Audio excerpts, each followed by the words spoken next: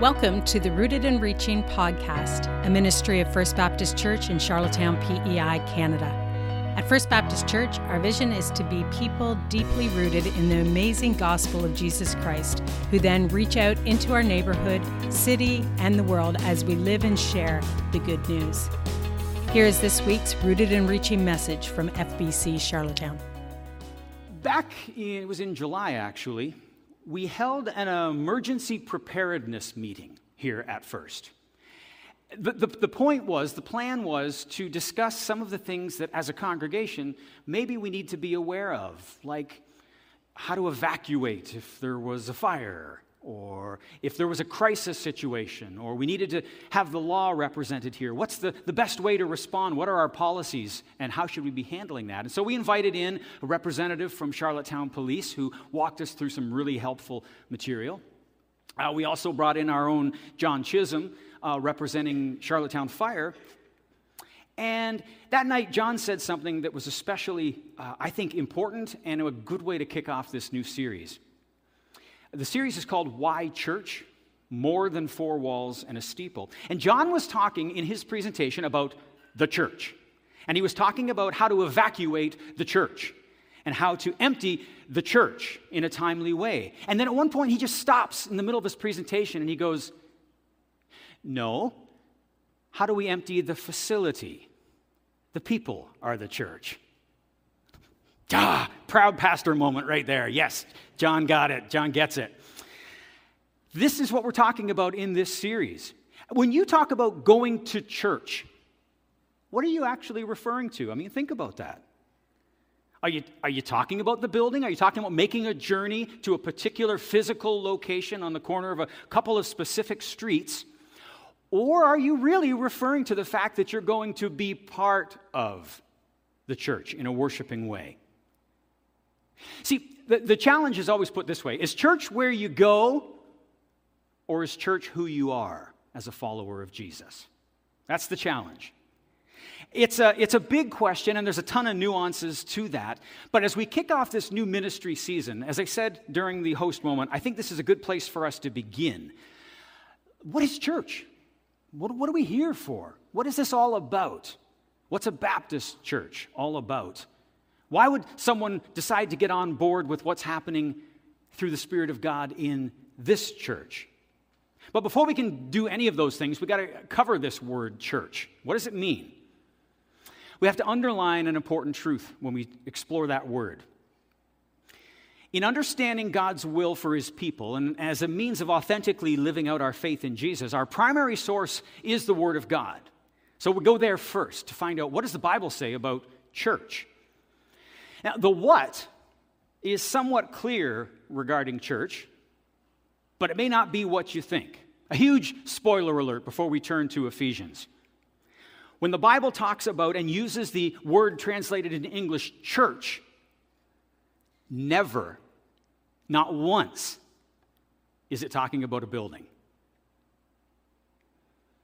Church has a very particular meaning in the Scriptures, and that's the subtitle for this series, More Than Four Walls and a Steeple. It definitely speaks to that. But we're looking at Ephesians chapter 1. It's our first stop as we explore this together. And in this portion of the opening of Paul's letter to the church in Ephesus, he's writing words of thanks to the believers. He's acknowledging that they have exhibited such strong saving faith in Jesus. And he's writing about spiritual power and authority that resides exclusively within the Lord Jesus. And in verse 22 of Ephesians 1, Paul says this about the Lord. "And God placed all things under His feet and appointed Him to be head over everything for the church, which is His body, the fullness of Him who fills everything in every way." So the original word that's used in that passage and from which we get the English word church is an ancient Greek word, ekklesia. Ekklesia. It's another word, a lot like the word baptize, that never started out to be a religious connotation word. The Greek word baptizomai, let's talk about that first. It simply means you plunge something under the water and bring it back up out of the water. Okay, that's what the word means. Could be the dishes. Could be the laundry. Could be someone who's just declared a saving faith in Jesus Christ. The word didn't have religious connotation originally. It adopted it as Christians made baptism that outward expression of an inner change. Well, the same is true with the word ecclesia that we're examining today. Ecclesia was just a word that was commonly used to describe any body of free citizens who gathered or who congregated together for the express purpose of collectively discussing important matters together. That was an ecclesia. Could be matters of the state.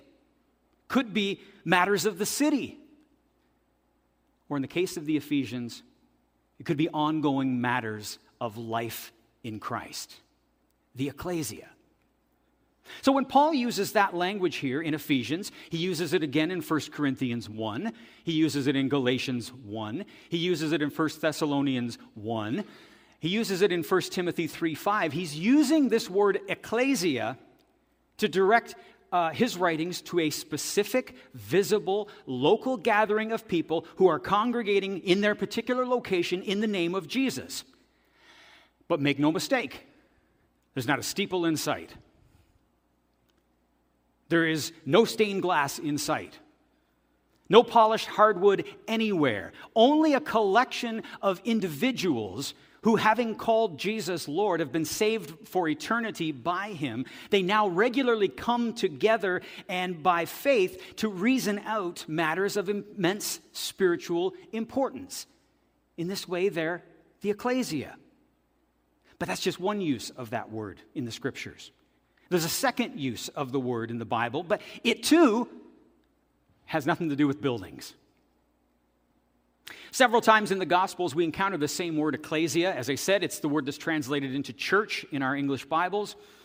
Jesus uses that word several places. In one infamous scene involving Jesus and the disciple Peter, Peter professes verbally his conviction that Jesus is the Christ, the Son of the living God.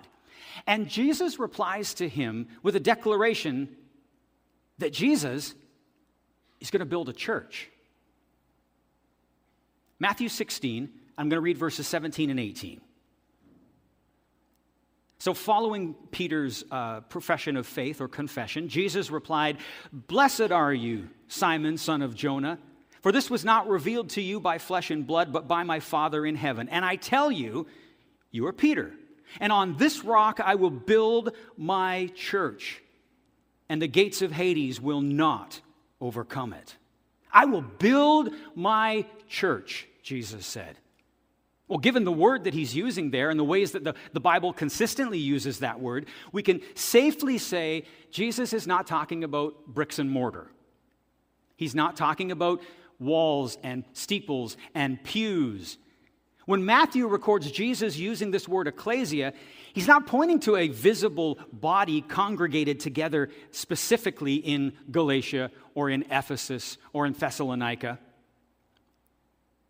Jesus would mean that a couple of chapters later when he talks about conflict resolution among those local bodies.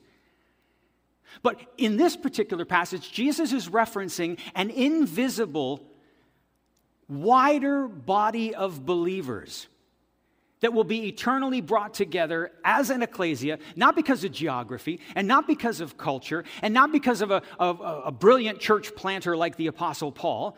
It won't be because they live in the same neighborhood. They're coming together, they're calling out that they will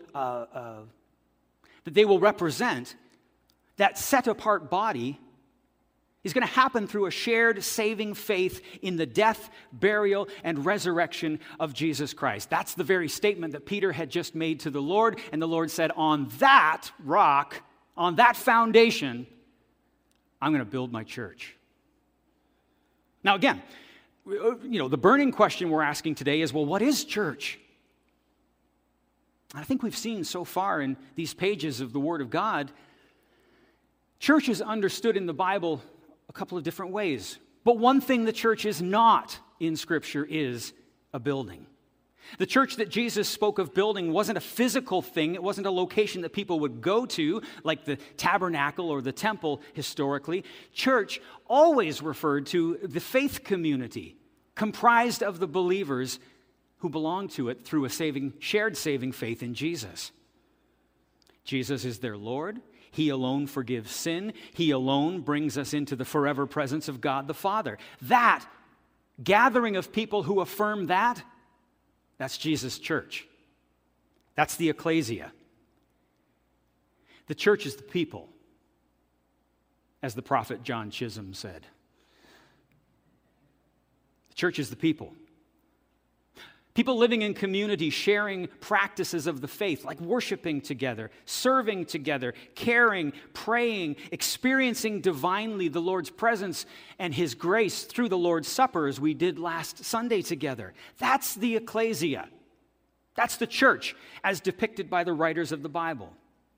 And at the same time, it's also depicted as this supernaturally founded, intangible, indefinite, but very real, wider body of people from all over the world, every nation, every social strata, every gender, all held together by their respective declaration and profession in the headship and lordship of Jesus.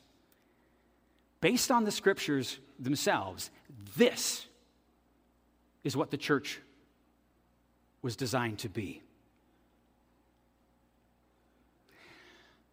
But after everything I've said, I want to be clear too that the local visible church community like ours that are ministering as part of that global invisible church comprising the body of Jesus, we have a building, and we don't have to be ashamed of having that building, okay? We're not doing it wrong. It's very possible for a church, a congregation, an ecclesia to recognize its intended identity as the people of God and at the same time have a facility like this. It's especially useful in Canada in February. As long as we treat the building for what it is, it's a tool for ministry. That's what it is. It can't ever be allowed to become a focal point or the purpose of our gathering together. I've sat through meetings in churches in my pastoral career where job number one behind every decision being made was, how do we keep the doors open? There was nowhere on the agenda for us to talk about how to keep our hearts open in Christ, but hours and hours were spent deliberating on strategies to keep a building open, as though the four walls and the steeple were absolutely necessary for becoming better disciples, equipped to live out our saving faith in Jesus. It's very easy to miss the mark. Let me say something about our ministry context here at FBC when it comes to our real identity. 1838, here in Charlottetown, there was a Baptist meeting house. It was on Kent Street, apparently. Obviously, that building no longer exists. But look around. The visible body called First Baptist Church is still here, still alive and vibrant. After that Kent Street building, apparently there was a Baptist church on Great George Street, also long gone. Same with the octagonal-shaped church building that was located across this corner, having burned down in 1888. But still, the local, visible community of believers, alive and vibrant here some 135 years later. Same is true of the building that was on the opposite corner. And then the one that followed it, which was this one, 1958. My point is that here in Charlottetown, Baptist buildings have come and gone. Baptist meeting places have come and gone, and new places replaced old places. But however big and however small those facilities were, they didn't define this congregation, this ecclesia, this church. They were just the physical places that our ancestors in the faith went. It wasn't who they were.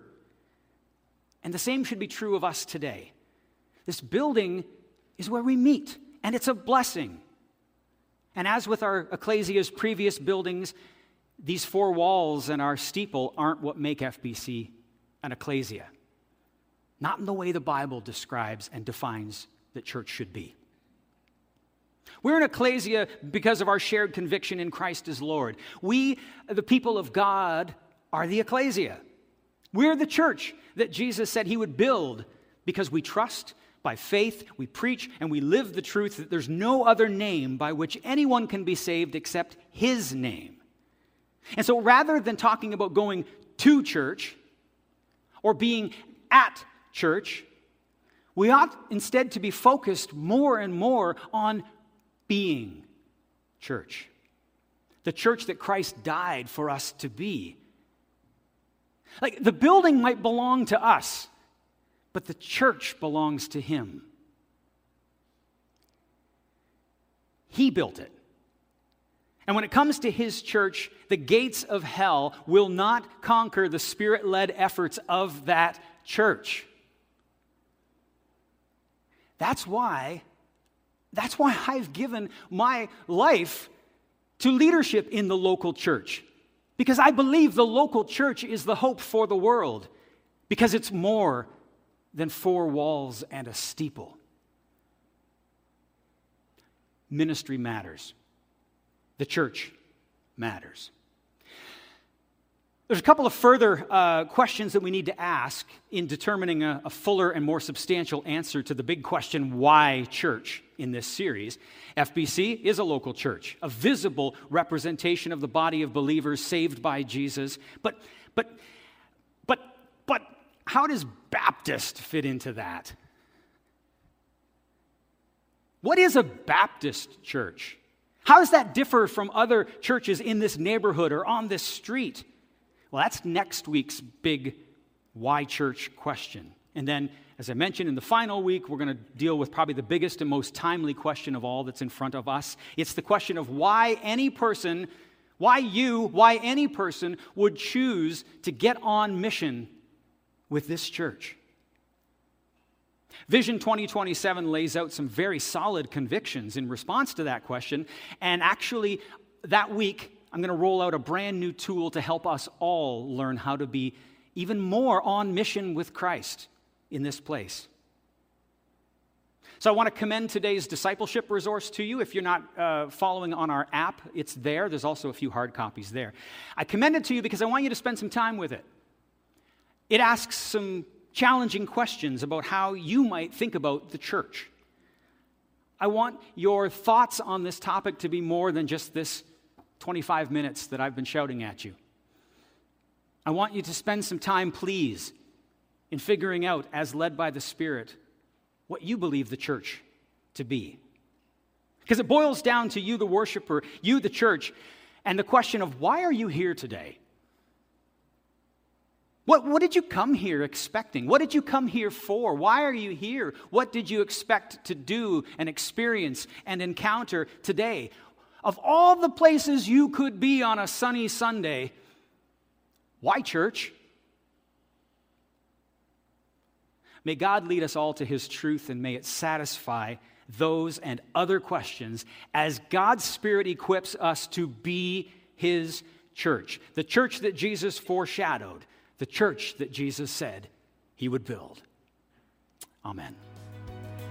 You've been listening to the Rooted and Reaching podcast, a weekly ministry of First Baptist Church in Charlottetown, PEI, Canada.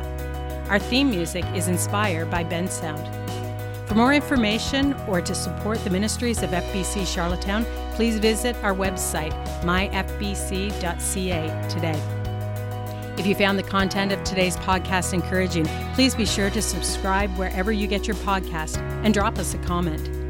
In addition, consider sharing today's Rooted and Reaching podcast with at least one other person this week who might be blessed through it or become better biblically rooted through it. Until next time, thank you for listening.